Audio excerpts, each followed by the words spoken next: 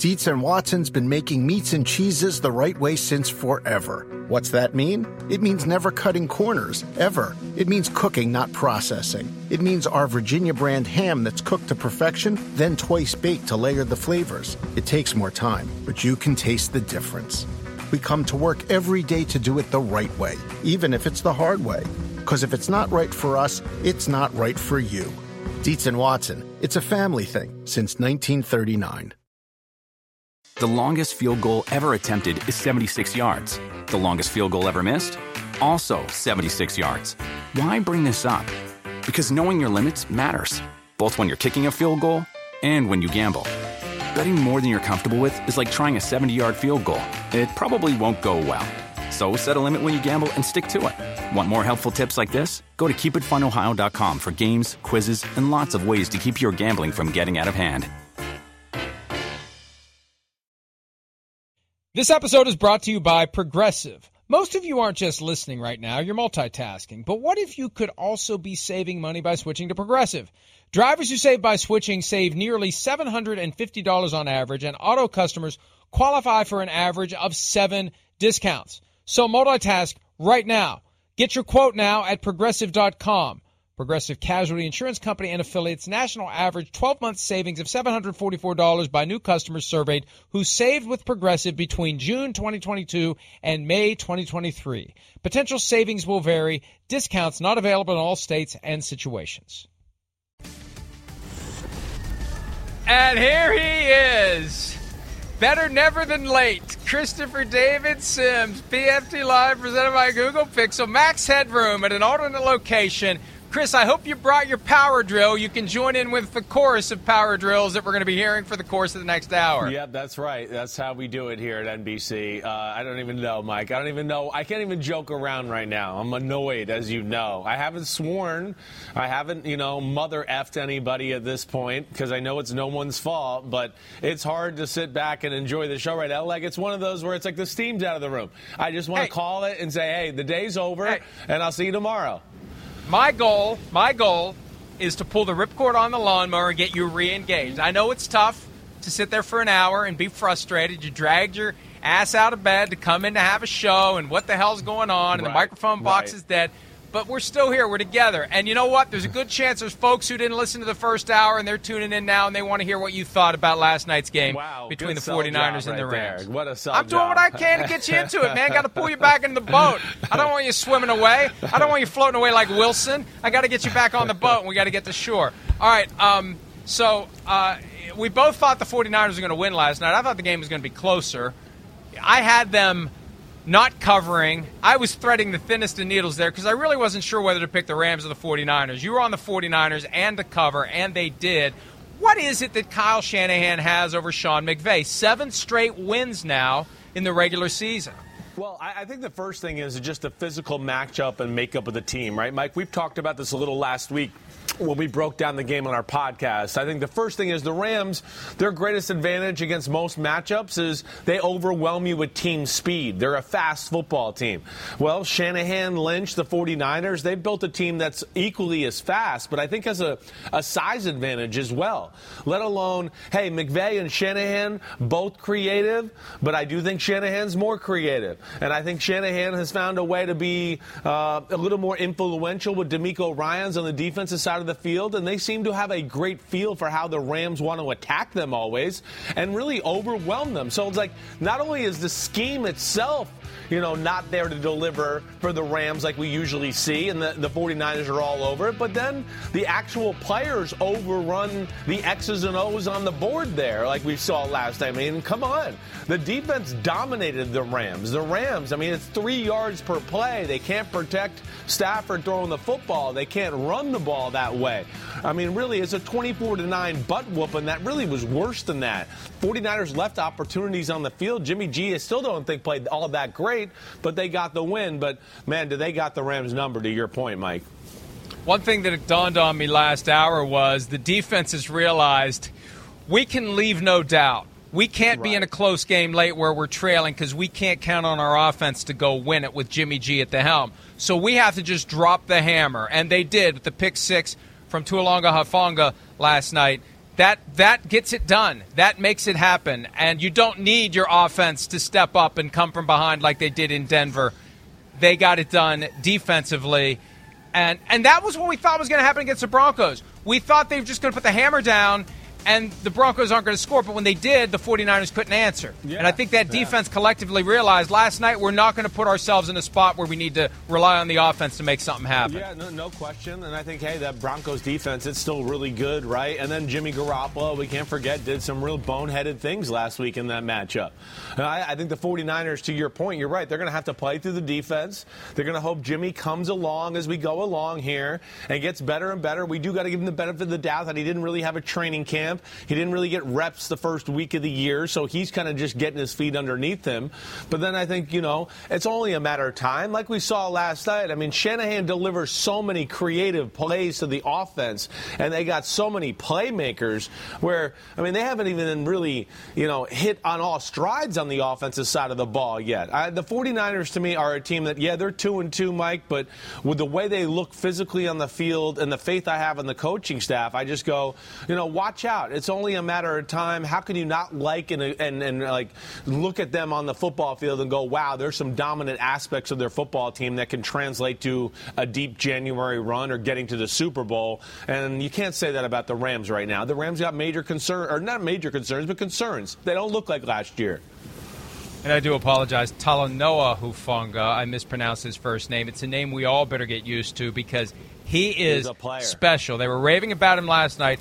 The obvious Troy Polamalu comparisons. At one point, Troy Aikman called him a Tasmanian devil. That's what I always called Troy Polamalu. And it's that uncanny innate ability, Chris, to know where the ball is going to be and to spring up out of nowhere to get it. That was always the Polamalu thing. And I always thought maybe quarterbacks held the ball just a half beat longer because we don't know where that guy is going to be. We don't know where 43 is going to pop up. And I think that now is a factor. If you're playing the 49ers, you got to wonder where 29 is going to be at any given moment. Agreed. This is a defensive scheme that's, rooted in a lot of that Seattle scheme principles. It's evolved, right, a little bit. But he's a little bit of their version of the Cam Chancellor. It's why Jaquiski Tartt's not there anymore. And, Mike, you're right. I mean, he plays like his hair's on fire. He was a guy at USC that I got to see up close when they played Notre Dame, and I was covering Notre Dame for NBC, where he was a really good football player, but too big. Was kind of like, wait, should I be a linebacker or safety? They've cut his weight down, and you could see how fast he is, but he's that, hey, he's great. He's real good in coverage, but he's great around the line of scrimmage. He's that extra safety in the box, and then you can see he can cover some people and make some plays on the outside. But that's what's impressive about the 49ers, Mike. I just think when you look at them as a full team, and we see them last night without Javon Kinlaw and a few injuries on the offensive line, and you just go, whoa, defensive line, special. Whoa, linebackers with Fred Warner and Dre Greenlaw, special. The secondary's better than it was last year with Hufanga, to your point, and Charvarius Ward. So, I look at them and just go, I just think this is a team that'll continue to get better now that Jimmy G's there. There's no more Trey Lance, and they can kind of just focus on one plan as they go here. 7 sacks last night of Matthew Stafford. And something I said last hour, Chris, and we know how Stafford is wired. He's probably got like 6 injuries he's not telling anybody about. Like, he didn't seem right to me last night. Something doesn't seem right with him. He's not the guy that he was last year. And it can't just be, I don't have anyone to throw to other than Cooper Kupp. It feels like he's just not where he's been in the past. And it's not that he's suddenly lost his fastball. I think he's just banged up, and he's not going to tell anybody about it. I don't doubt that. I mean, he's one of those tough SOBs that, has played through injury a lot in his career. I heard you say that in the first hour, where he sucks it up and still plays at a pretty high level. I don't know if he can overcome this. I don't know if it's injuries. I'm sure he's banged up. I mean, he gets hit too much, regardless of last night and other games too, and then they're not the same up front. They're a different football team than last year. We got to get through this or get over this right now. They're not the same as the 2021 Rams. There's no Whitworth there. They lost one of their starting guards. Their run game is not dependable and has done nothing to scare a defense yet this year. Cam Akers doesn't look like himself. They can't pass protect quite the same. And then you hit on it, Mike. I mean, come on. They got to do something other than let's throw it to Cooper Kupp every play. There's no threat of the offense. Last night, I mean, when Joe Buck and Aikman showed plays, it was like the 49ers were, all about within 12 yards of the line of scrimmage, coming downhill. They're not scared about Allen Robinson. He does not look the same. He looks a step slower. And then it's all about Cooper Kupp. And against a great defense, Mike, it's one guy can't get it done against a group of 11. You can't make one guy the focal point against a really well-coached, talented team like this. And that's where, I am a little concerned about the Rams in the big picture of if they're a Super Bowl caliber team, which they don't look like through 4 weeks of the season to this point. 19 targets for Kupp last night, 14 catches, 122 yards. He's on pace for 179, which would obliterate the single-season record of 149. Right. But the rest of the team combined has 26 catches through 4 weeks. That's insane. There's got to be somebody else that Matthew Stafford can throw the ball to. And I was saying this last hour as well. They got to get OBJ back in the building and get him signed before he signs with someone else. I don't disagree with that. Something has to be done as far as a guy that is a playmaker. Can be dependable to a degree. I don't know if the Allen Robinson thing's going to happen. We know they're missing Van Jefferson, so hopefully when he gets back, he can add a little juice. But it doesn't look like you're going to be able to rely on Robinson to be a clear-cut number 2 difference maker. So, Mike, I think that is it. I think when you couple lack of speed, lack of scary guy to go along with the offense, and then if you can't run the ball, that's when it becomes the dink and dunk fest. I mean, how many times last night did we have to see Stafford drop back and, oh my gosh, I got to get the ball out of my hands, and I'm only throwing a 4-yard route, but damn, I'm barely going to get out of my hands on that 4-yard route, and Cooper Kupp's going to catch it and get crushed in between defenders or whoever else. There's just not enough there right now, I think, that's stressing defenses out. And without that run game, there's no play-action pass either, which we know McVay and Stafford have thrived in last year in that Super Bowl run. Darrell Henderson had 7 carries for 27 yards. Cam Akers 8 for 13. That is not nearly enough to balance out the offense. No. And that's what they need. Right. That's what they need. Matthew Stafford can't throw the ball 48 times, 19 of which go to Cooper Kupp. You can't do that and expect to win enough games. And I'm looking ahead at their schedule. Yeah.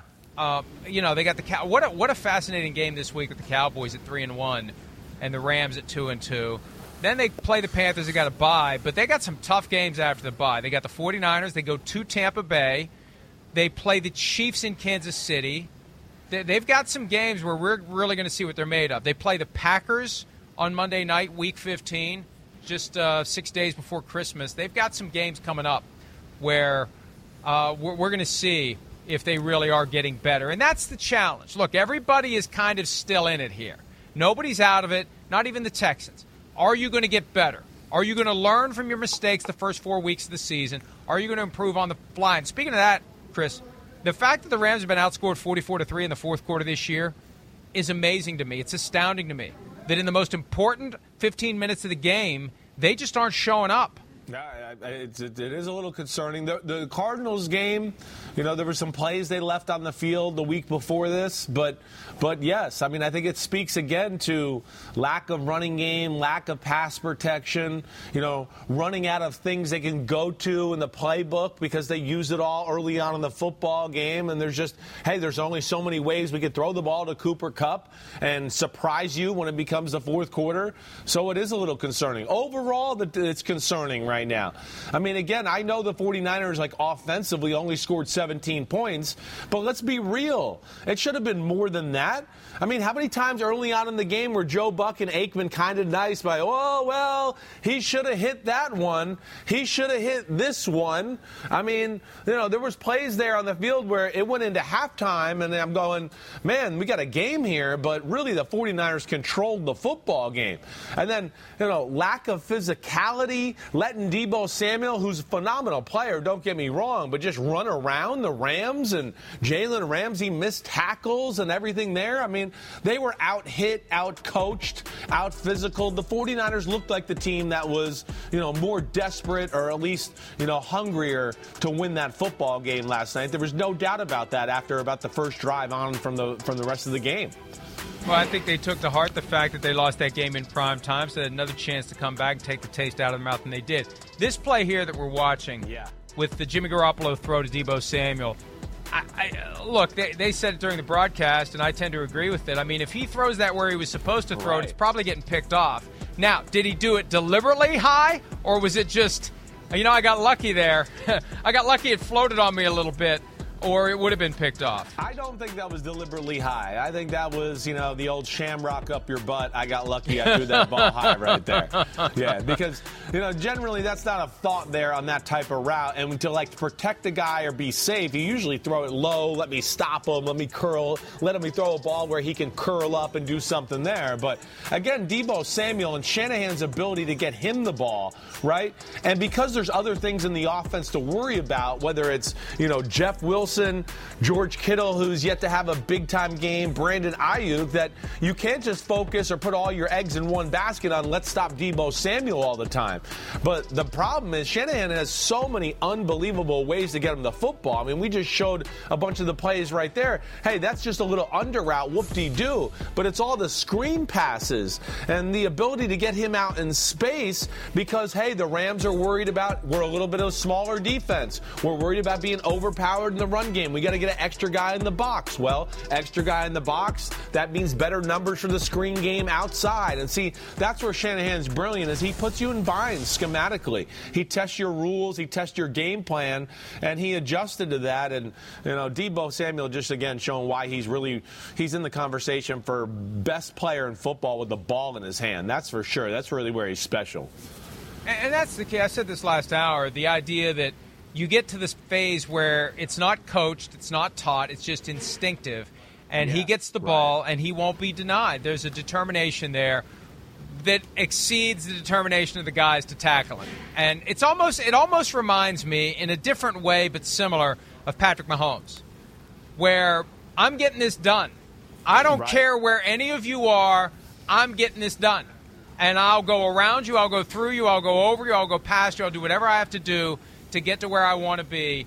And it's like an unstoppable force at that point. And you're watching it, and it's like they all have a shot at it, but none of them are going to make it happen. It really does remind me of Mahomes behind the line of scrimmage, where they're all there, but they just can't do it. And that's exactly how I felt last night as Deebo was running to the end zone. They all are there. They all think they have a shot. They don't have a shot. Yeah, no, he's in that category of Jamar Chase, Tyreek Hill, Justin Jefferson, where you just go, he can do extraordinary things that are outside the realm of the playbook or the play design.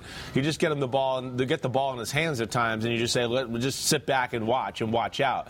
And that's, again, I think where the 49ers are special that way because, and I look at them, even though we're sitting here at 2-2, I just go, there's a lot of Super Bowl quality things to look at about their roster that make me believe they're going to be there because not only we talk the coaching, Shanahan, DeMeco Ryans, one of the best defensive minds of the sport, and then players on both sides of the ball that are under the realm of what you're talking about, Mike. It's just that they can do things where, oh, wait, you're trying to double team Nick Bosa? It doesn't matter.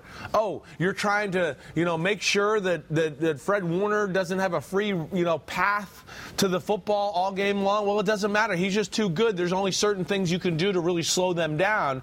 And I think that goes for a number of guys on both sides of the ball. And that's why, I hold them in that class. I know they're 2 losses down, but I think they're right up there as far as the talent on their football team as compared to the top teams in the sport, whether that's the Dolphins, the Bills, the Philadelphia Eagles, of course. I think they're right there. It just comes down to who, Mr. Jimmy G, and his consistency, and can he play good enough to maximize that team's potential. But the key is what the 49ers do from September through December translates to January. Yeah, right. That's the key. That's how they beat the Packers at Lambeau Field last year, and how they almost beat the Rams. But it's Jimmy G.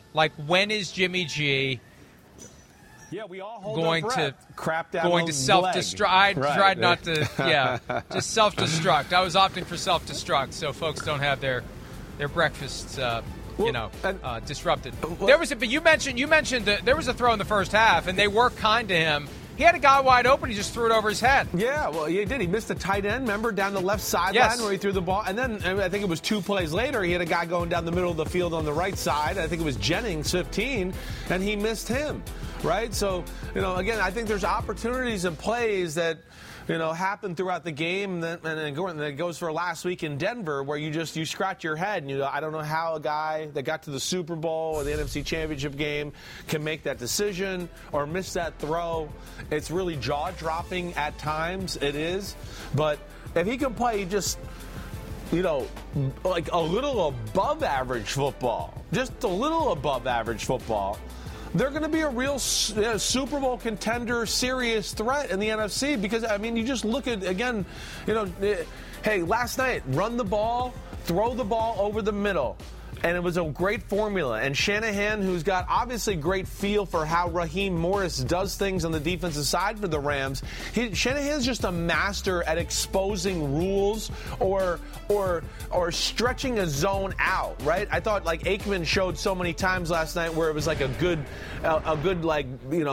sky cam shot of, hey, it's two guys trying to cover two guys, but Shanahan finds a way to stress out how they're going to pass these two receivers off in the zone to where he widens it out, and all of a sudden one guy has an area to, boom, catch the ball, and Garoppolo puts it on him. That's where Shanahan's really brilliant that way. He stresses out little issues with your scheme, and we saw that again last night, and it wasn't, I don't even think, Jimmy G's greatest game, but it was a solid game, and it ended up being a dominant win for the 49ers. 49ers have an interesting road, too, the rest of the way. They've got back-to-back Eastern time zone games, early starts in not an early start because they're doing it's a 1:05 start Pacific time, but still they're at Carolina, then they're at Atlanta for the 10 a.m. start local time. They got the Chiefs, they're at the Rams before their bye. They play the Chargers, they still play the Buccaneers. They've got some games that are really going to show us what they have, but they got enough there that they can win, they can get to the playoffs, and then they can be very dangerous in January if they have to go to Philadelphia. They can compete and win in Philadelphia. They can compete and win anywhere. Agreed. With these various teams in the NFC because of the way they play. But it does come down to Jimmy G. Wouldn't it be something if they win the Super Bowl with Jimmy Garoppolo? His contract makes him a free agent. They can't use the franchise tag or the transition tag, Chris, and nobody wants him. Like that's great, but we know it wasn't you. We know you're not the reason that they won the Super Bowl. We don't want you to be our starting quarterback. No. I think there'll be a team that just wants the cachet at that point. Right. Because it'll reach a crescendo as we get to the Super Bowl, and if they do win it, that's kind of undeniable. Exactly. But it really won't be because of him. It'll be in spite of him. No question. Again, I think even the cachet this year almost lent him to being signed by teams where, hey, there's a lot of rumors out there. We know it was maybe, misreported to a degree, but Washington was obviously, we know that, was interested in Jimmy Garoppolo. And I would argue and just go, well, you lucked out. Carson Wentz has more talent than Jimmy Garoppolo. Can you imagine Jimmy Garoppolo playing in that offense with that lack of pass protection or run game? They'd have no chance in Washington. But the cachet, to your point, around Carson Wentz is like, Carson Wentz, I don't know, even though he threw for 27 touchdowns and 7 interceptions last year.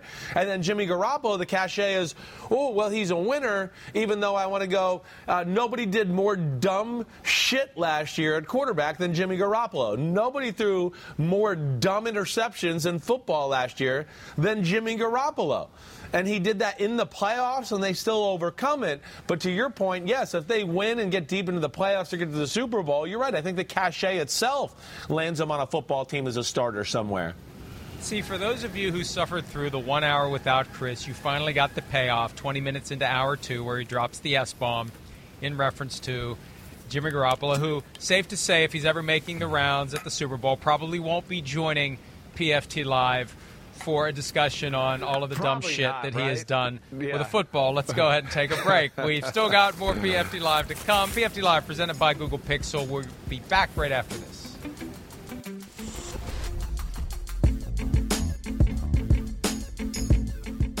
Around any corner, within every battle, and with the dawn of each new day, the threat of the unexpected, the unpredictable, and the unrelenting lies in wait.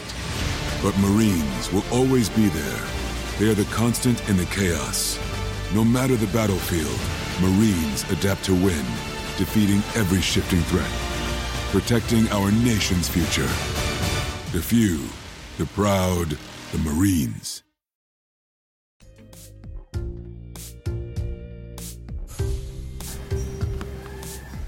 Injury news coming out of the fourth week of the NFL season, and a couple of items important to the Denver Broncos because they play Thursday night. Javonte Williams out for the season with a torn ACL and other damage in his knee. Randy Gregory, ACL is intact as we reported yesterday, but he will have arthroscopic knee surgery. Highly unlikely we're going to see him on Thursday night. The other surprise, too, was that Russell Wilson shows up on the injury report. But before we get to that, here's Nathaniel Hackett talking about the injuries to Javonte Williams and Randy Gregory. Yeah, I mean, both those guys are obviously very important to our team. Losing Javonte is so unfortunate. You know, a dynamic player in this league. Randy, same thing. You know, having him to have to miss some time right now is hard because he's been a great force on the team. But, hey, somebody's got to step up. And I think that, you know, with this whole team, I think they're excited, you know, for that opportunity. And we're glad that it comes very soon instead of having to wait longer to be able to get out there and go play.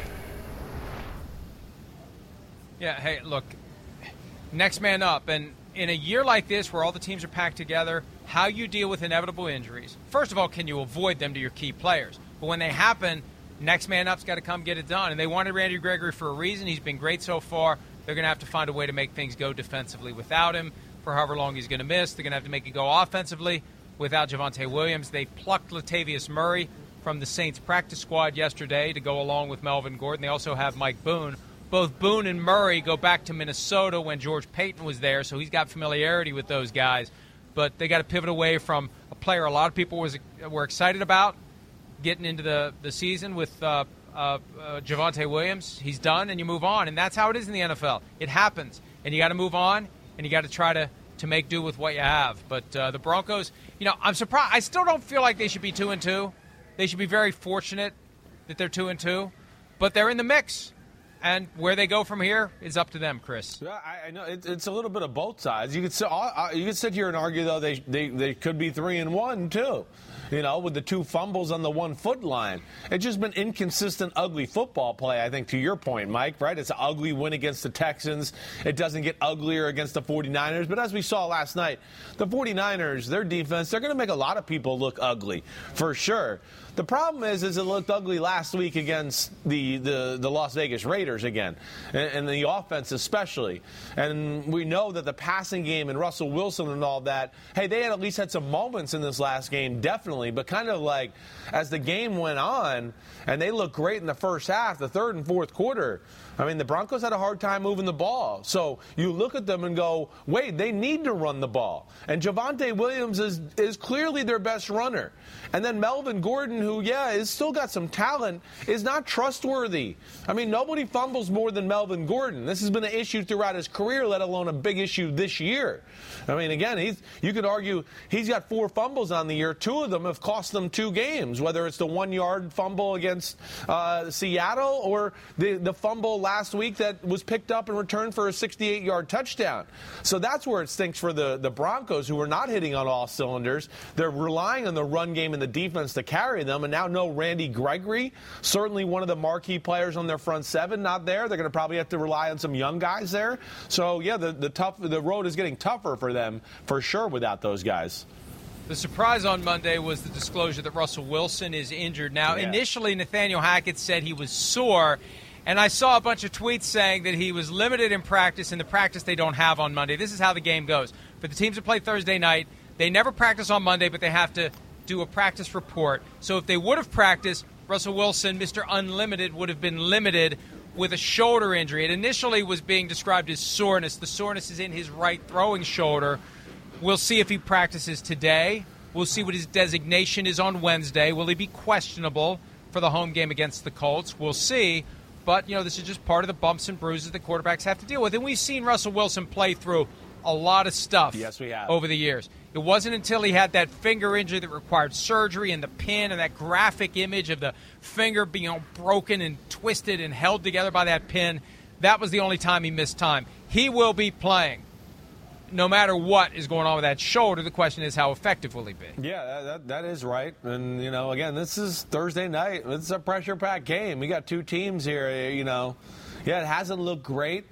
The Broncos sitting there at 2-2. The Colts certainly, one-win team that you go, yeah, you won one game in a game where you had every break in the world and probably still shouldn't have won the football game against the Kansas City Chiefs.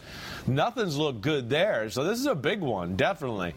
I'm with you, Mike. I expect to see Russell Wilson, and I think, the Broncos offense, it's still a work in progress, and if they do win, it's going to be ugly football here for the time being. And we'll see how, Russell Wilson looks as this continues to go and how the offense kind of formulates around him. But, they certainly haven't met expectations to this point as far as what we thought they were going to look like. You make a great point about pressure, because with the teams packed together this year, and it seems like they're more packed together than ever before. It does, right? We get to week 5, and it's like, which way are we going to break? Are we going to go toward the better teams or the worst teams? And with each of these games, there's going to be that pressure. Like, which track are we on? Are we on the good track or the bad track? Because we know at some point it's going to break. Even if it's week 18. That's where the separation is between the 14 that make the playoffs and the 18 that don't. But I think a lot of these games, as we get to, is this the week we start to see separation? Is this the week we start to see it? And it puts pressure on those teams, and everybody's kind of trying to do the dog paddle here to stay in the conversation. But who knows? It's lasted through 4 weeks. If it lasts through 8 weeks and they're all bunched together, oh my God, man! What a scrum it's going to be in the final 2 months of the season. It will. I would expect, though, Mike, it to be more towards like what you're talking about there at your first point. That we're out of September, we're 4 games in. I think you got teams that finally go, okay, wait, this is what we are. We know where we're good. We know what our issues are. We can start to, come up with game plans to hide the issues and accentuate the positive things we do. Teams are in shape now, or at least players are in football shape, to where I think you'll start to see separation, or at least the, cream rise to the top. I'd be surprised. But, I think between that, no preseason like we talk about, limited practices and training camp, and then the ever so new thing in the NFL, which is coaches don't manage games anymore. We're aggressive, and you can't be wrong. The analytics said to be aggressive. That leads the games to be a shit show and all over the place, and that's why we have you can't pick games right now. It's hard to figure out who's going to win. Things are even as they are already. Add in those other influences, and it's hard to figure out who's going to win a game on a weekly basis right now in the NFL. And, folks, here's why it's happening. And, again, 8:30 a.m. Eastern Time is way too early for the analytics mafia to be up my ass. But what happens is all these teams now have an analytics executive who constantly is whispering in the ear of the owner and is setting the agenda for the coach to be aggressive. And the coach, he knows he's going to get second-guessed internally. Whatever happens externally doesn't matter. You're going to get second-guessed internally by the analytics expert who is constantly talking to the owner because whatever the coach did was wrong because the coach didn't do what I said the coach should do. So the coach just does what that person says the coach should do to protect himself with the owner. That's why we're seeing this. And that's why it loses sight. I talked about this yesterday, Chris, with the John, not Jim, say hi to your dad for me. John Harbaugh decision to go for it on 4th and goal from the 2. It's not just go or no go. It's what play do we have that we like? How do we feel about executing that play? Right. Can we trust our quarterback not to throw an interception in the end zone? Right. Because it's not as simple as saying, well, if we fail, they have it on their 2-yard line. Yeah. No, they don't. They have it on their 20. How good are There's they so in many red zone factors. Situations? Right. And what's our vibe today? Where do we think their weaknesses are?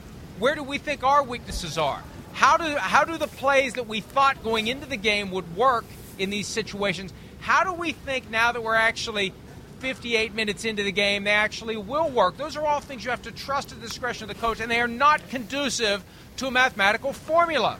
That's where the rubber meets the road on analytics. It is still football. It is still a human-driven game. Right. And there are so many factors that can never be quantified. And I don't want to hear this, well, we account for that in the model. Bullshit!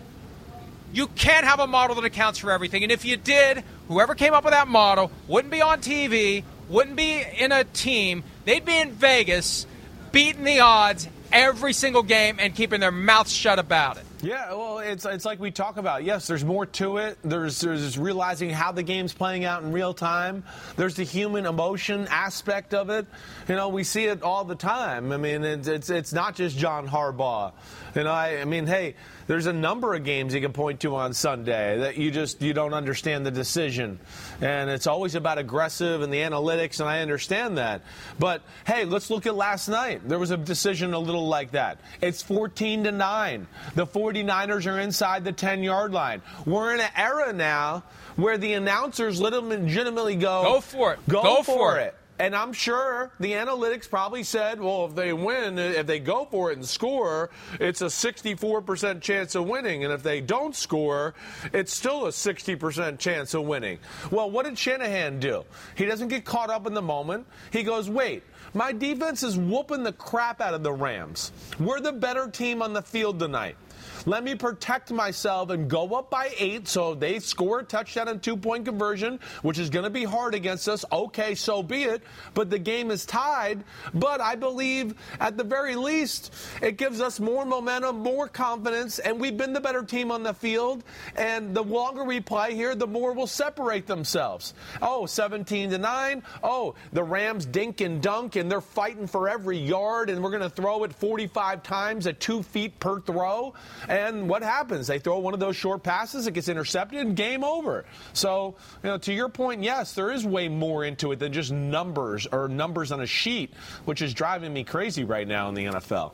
And I'm sure that I've already fully triggered the analytics mafia, so let me go ahead and say this, too. Another thing that drives me crazy, and we have this conversation every year, when you have these two choices, well, we've got a 50.2% chance of winning if we do this. We've got a 49.3% chance of winning if we do that. So let's do the thing that gives us a 50.2% chance of winning. That is so fundamentally flawed because as a head coach, I don't have the luxury of doing this 100 times. I'm not going to get to play the long game over 20 years. If I don't win games, I'm out. So I got to make the decision that I think, for me, in this circumstance, is more likely to help me win the game, not the one that if I do it 100 times, I'm going to get it right a little more than half versus the one that I'm going to get wrong a little more than half. I got to get it right now. I got to pick the one that's going to work right now, this game, this field, these players, these conditions, these circumstances, based on everything I've seen all game long. That's where these, like if the margin is 95 versus 5, okay.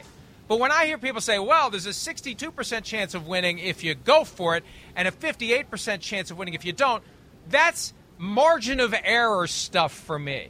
I want to know what's going to work right now. And I'm not going to be guided by a hair here and a hair there. A big difference, yes. But a small difference, to me, it's just one factor to consider. And the way I'd consider it is, it's irrelevant. I'm going to do what's right in these circumstances. Yeah, I'm with you there. I am, and it's unfortunate. I think it leads to a lot of the reasons why we're seeing games all over the place. I do. I think it's so caught up in the numbers, head coaches, and playing that game all the time. They've lost their gut instinct and some of their things they've learned throughout the history of coaching about, wait, let me just take the lead and manage the game the right way, or do this and we'll do the appropriate things after. But yeah, it leads to exciting football, but it's momentum changes, and it's a lot of reasons why I think we see teams kind of blow leads on a weekly basis sometimes when they control the football games because they are a little too number-based. And it de-emphasizes the power of the coach and the influence of the coach. And look, here's what happens. It's like any other industry. The industry changes at the top. You now have owners who are very savvy about analytics. They've got their analytics expert right there at the right hand. And whoever takes that coaching job knows going in, this is just the way it is. It's like a rule change. This is just the rules of how the organizational dynamics work have changed. And I've got to accept that. And I no longer have the autonomy that maybe coaches once had. I now have to adjust and adapt to this person who's going to be talking in my headset, telling me these percentages and expecting that I listen to them because the owner's paying them high six figures to be the one to have all these answers because they think they can somehow turn this into the same thing as the balance sheet that these owners have mastered over the years to earn billions. I really do think That's why it's taken a foothold, Chris. I've never thought about it that way. But you have all these people, except the ones who inherit their teams, who are successful business people. And they think they can somehow take the magic that they've captured elsewhere to earn billions and translate it into success on a football field. And this is a way to quantify things that are inherently unquantifiable, but they're trying to do it. And I think it's making it harder for coaches to do the jobs the way that they're supposed to be doing the jobs. Oh, I agree. If that makes any sense at all. No, well, yeah, they're being micromanaged. I mean, they're basically being, as I know from a lot of people, are being called into a room on a Monday and having to explain themselves for every decision they've made. And of course, when you have to do that, and you realize that, hey, like to your point, the owner seems to be leaning on the GM and the analytics crew. As a coach, you start to just go, well, crap, I guess I'll just, buy in and join the team. So when in Rome, I don't get fired. When in Rome. Exactly.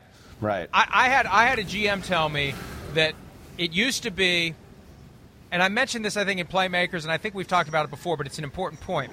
It used to be the coach could just go in there and bamboozle the owner with jargon. Not anymore. Because the owner's got the analytics person there who can cut through the crap, and the owner is asking incisive, tough questions of the coach, and the owners are no longer blown away by all the football jargon, and they keep their mouths shut lest they come off as stupid. That doesn't happen anymore, and it makes it harder for the coaches. All right, some other injuries. Daniel Jones of the Giants dealing with a sprained ankle but showing signs of improvement. We reported Sunday night in Football Night in America that the Giants will know late in the week what Jones' availability will be. Tyrod Taylor in the concussion protocol. Davis Webb is all they have right now. They didn't add a quarterback yesterday. But, Chris, they're 3-1, but they got no chance against the Packers if they don't have Daniel Jones or Tyrod Taylor. No, absolutely no chance. And I mean, I'm not even sure if they have a chance even if they have Tyrod Taylor. I mean, that's where Daniel Jones, as we've discussed a little bit here, over the last month, I mean, he's a huge reason for the Giants' success. I mean, legs are the key word for the Giants. It's the legs of Saquon, it's the legs of Daniel Jones, and it's the leg of Graham Gano. Those are the most positive things they got going for their football team right now. It's the only way they're winning games. Dayball and Wink Martindale are doing a great job of kind of knowing what they got on offense and defense and managing the game the right way.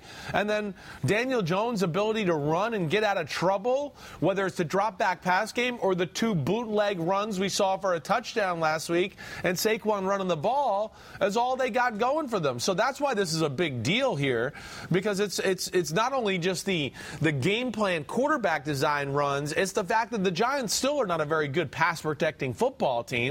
And Daniel Jones needs to get out of dodge at times. And that's where it's going to hurt them against Green Bay, who we know has a pretty damn good defense and a good pass rush.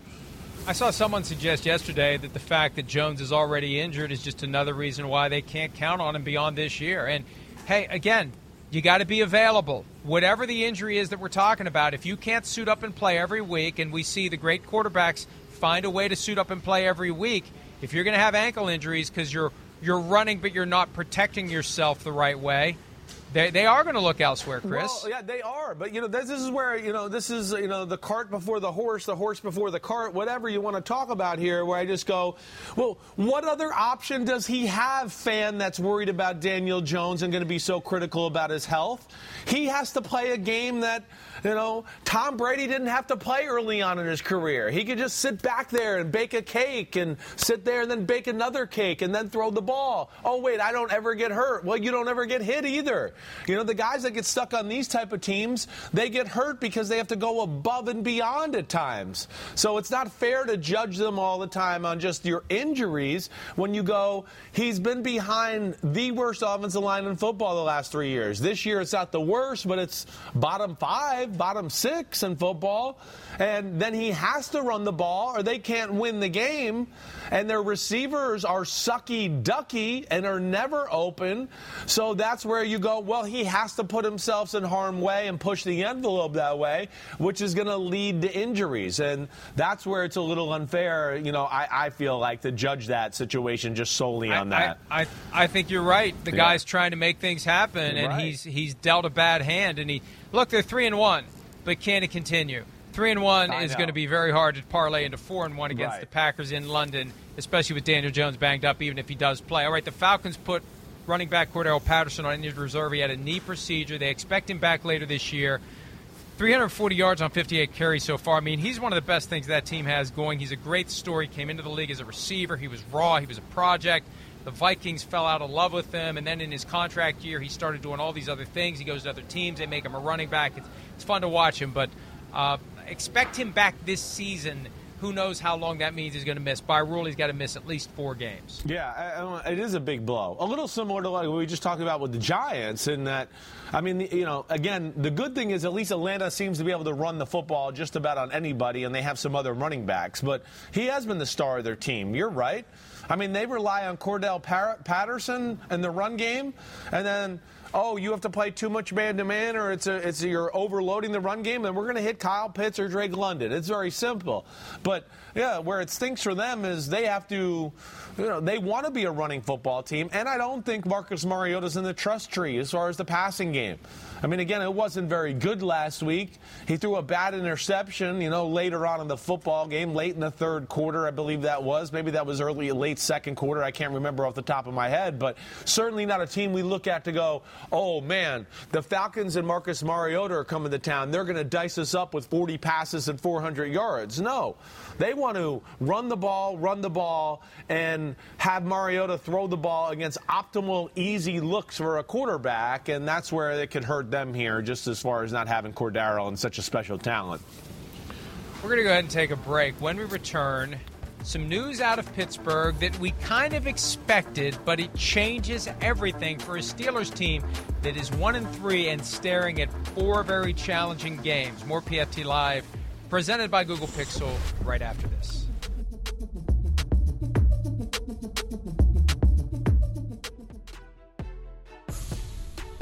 Just thought we needed a spark, man. We didn't do much in the first half, not enough offensively, and thought he could provide a spark for us.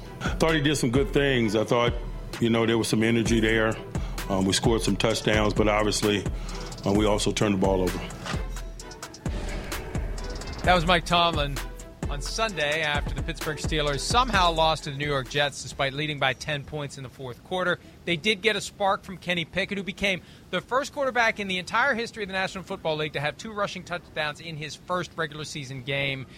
Kenny Pickett has that going for him, but he doesn't have the victory because the Jets pulled the rabbit out of their butts to win that game. But now came the news on Monday, and I'm sure we'll hear more about it all day today. Kenny Pickett taking over for Mitch Trubisky as the starting quarterback. And look, it's a no-brainer.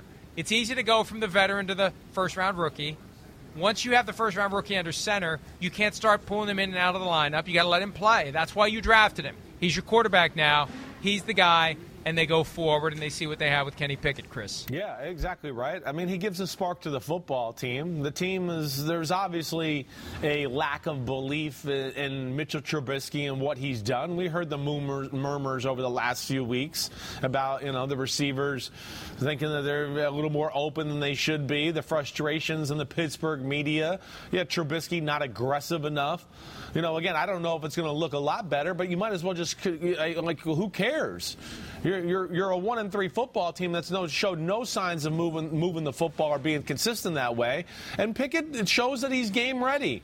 I mean, yeah, he made some mistakes in the game. It's not easy to be thrown into a game, while everybody's going and that there are 4 games in the season. And, hey, you got to, get on the moving car here and function like you've been playing all along. And it's not an easy situation, but he looked very good.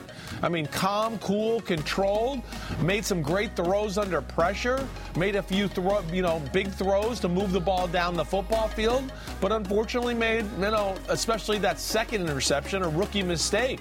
That gave the Jets one more chance to have a chance to come back in the football game, and Zach Wilson did a great job of taking advantage of that. Yeah, and it really is amazing how the Jets pulled it off. But Pickett did enough that he should be the guy because Trubisky didn't do enough to keep the job. No. Trubisky ultimately needed to win games. And you've got Deontay Johnson, Steelers receiver, who said after the game it's a rebuilding year for the Steelers. I don't think they entered the year regarding it as a rebuilding year. I remember Peter King from his training camp tour talking to Mike Tomlin, and Peter kind of made that point, and Tomlin's attitude was bring it on. And I don't expect Tomlin to back down from any fight, but even if you don't back down from a fight, sometimes you lose the fight. And here they are at 1-3, and they've got Bills, Bucks, Dolphins, Eagles, and then their bye week. I mean, they could be 2-6 or 1-7. Definitely. They're going to be the underdogs in each of those 4 games. Maybe they can pick off the Dolphins if the Tua stuff is still lingering and they're not getting it done with Teddy Bridgewater. They're going to have a hell of a time with the Eagles. They're going to have a hell of a time with the Bills, who they upset last year in Week 1. So the Bills are going to be ready. You're not going to catch them unaware this time. The Buccaneers are going to be desperate for a win, and they're a better team across the board. This is new territory for the Steelers under Mike Tomlin.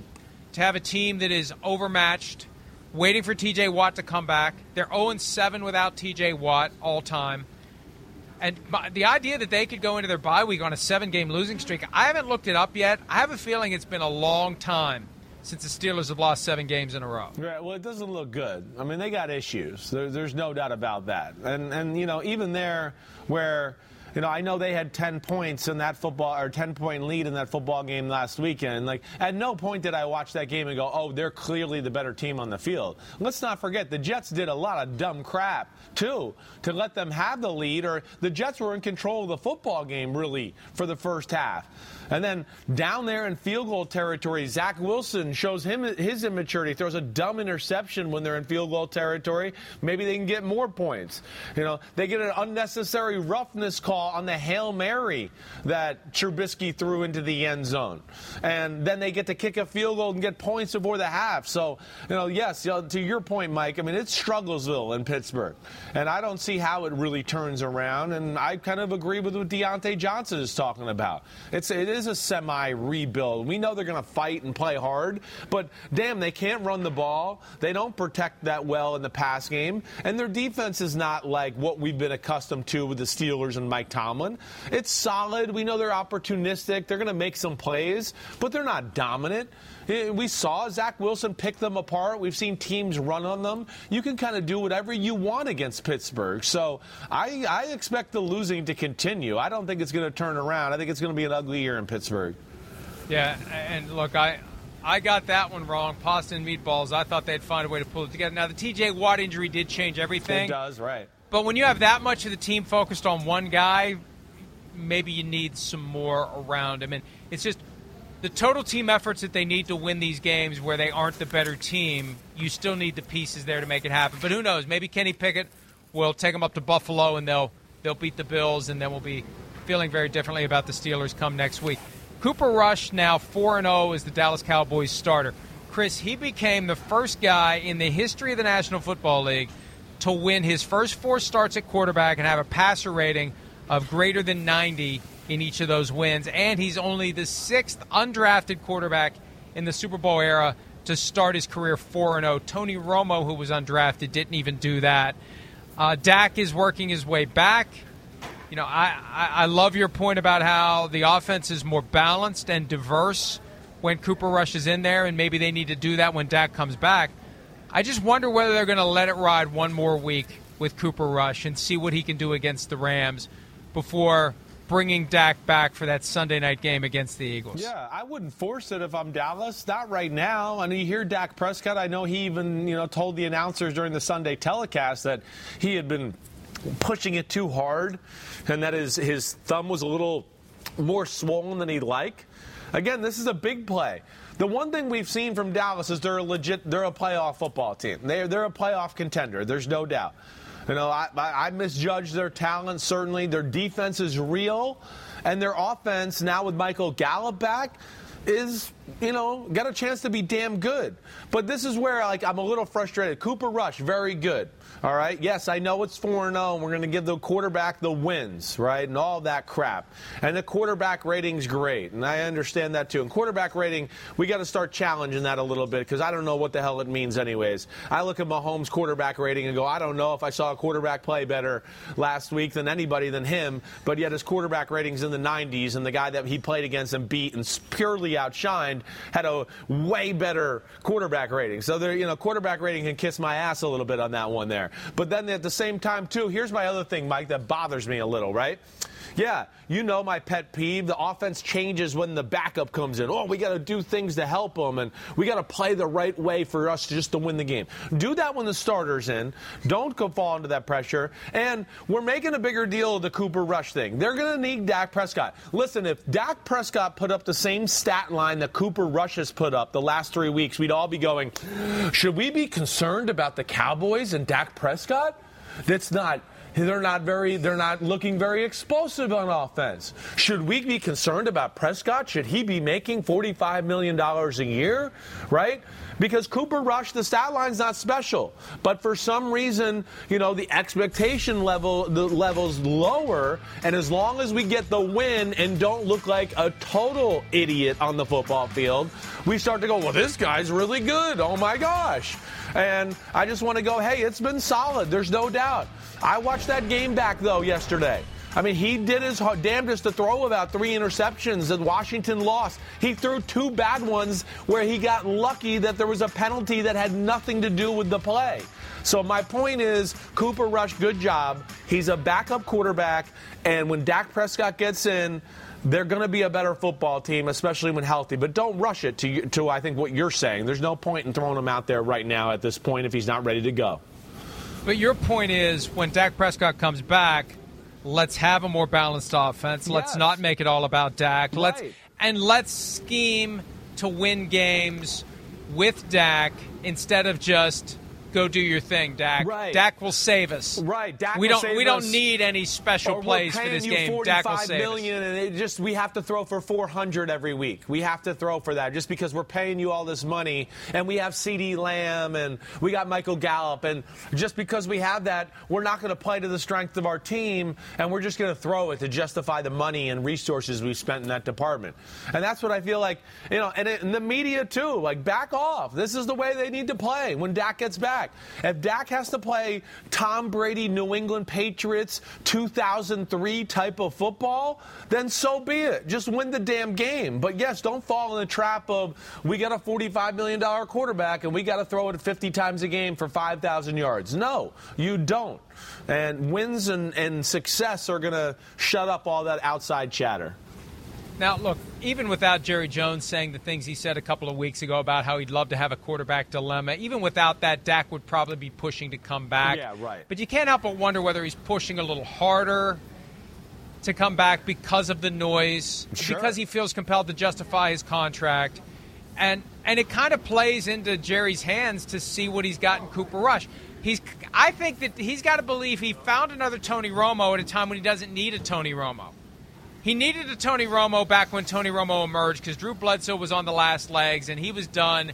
And they'd had Romo in their back pocket for a while. And I remember hearing 2003, 2004 time frame. He was undrafted in 03. I remember hearing in 04 about this guy named Tony Romo that the Cowboys really love. Yeah, right. And it's like, who's Tony Romo? And 2006 is when they pulled out Bledsoe, put in Romo, and the rest was history. But, that's the difference. You've got Dak Prescott in year 2 of a 4-year, $160 million contract. This is not the time to stumble over Tony Romo. So I'm fascinated by what the Cowboys are going to do about this, what this sample size, however many games Cooper Rush plays, what it means when the next Dak Prescott contract is due. Is there a point where they make a big decision to pivot from Dak Prescott to Cooper Rush? Not now, but after 23, 24, maybe even after 22. It complicates things for the Cowboys. I hear you. There's going to be this buzz around it until Dak, gets back and shows why he's the man there. And Cooper Kupp certainly, with this performance and what he's done, has bought himself another 6-8 years in the NFL of being a premier backup or maybe a bridge-type starting quarterback. But he's not a difference-making quarterback. Not like Dak Prescott. Dak Prescott has shown the ability to carry the team when the team is not very good.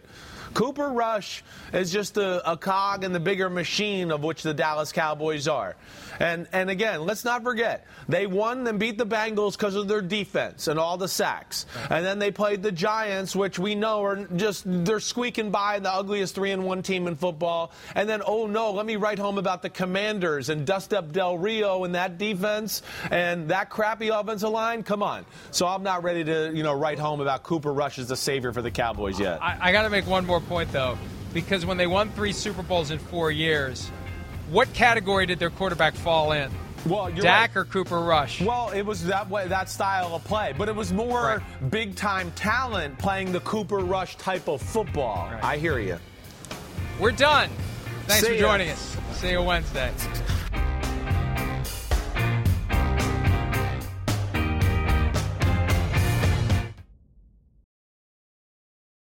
In there, buddy. See you, man. See you. Dietz and Watson's been making meats and cheeses the right way since forever. What's that mean? It means never cutting corners, ever. It means cooking, not processing. It means our Virginia brand ham that's cooked to perfection, then twice baked to layer the flavors. It takes more time, but you can taste the difference. We come to work every day to do it the right way, even if it's the hard way. Because if it's not right for us, it's not right for you. Dietz and Watson, it's a family thing since 1939.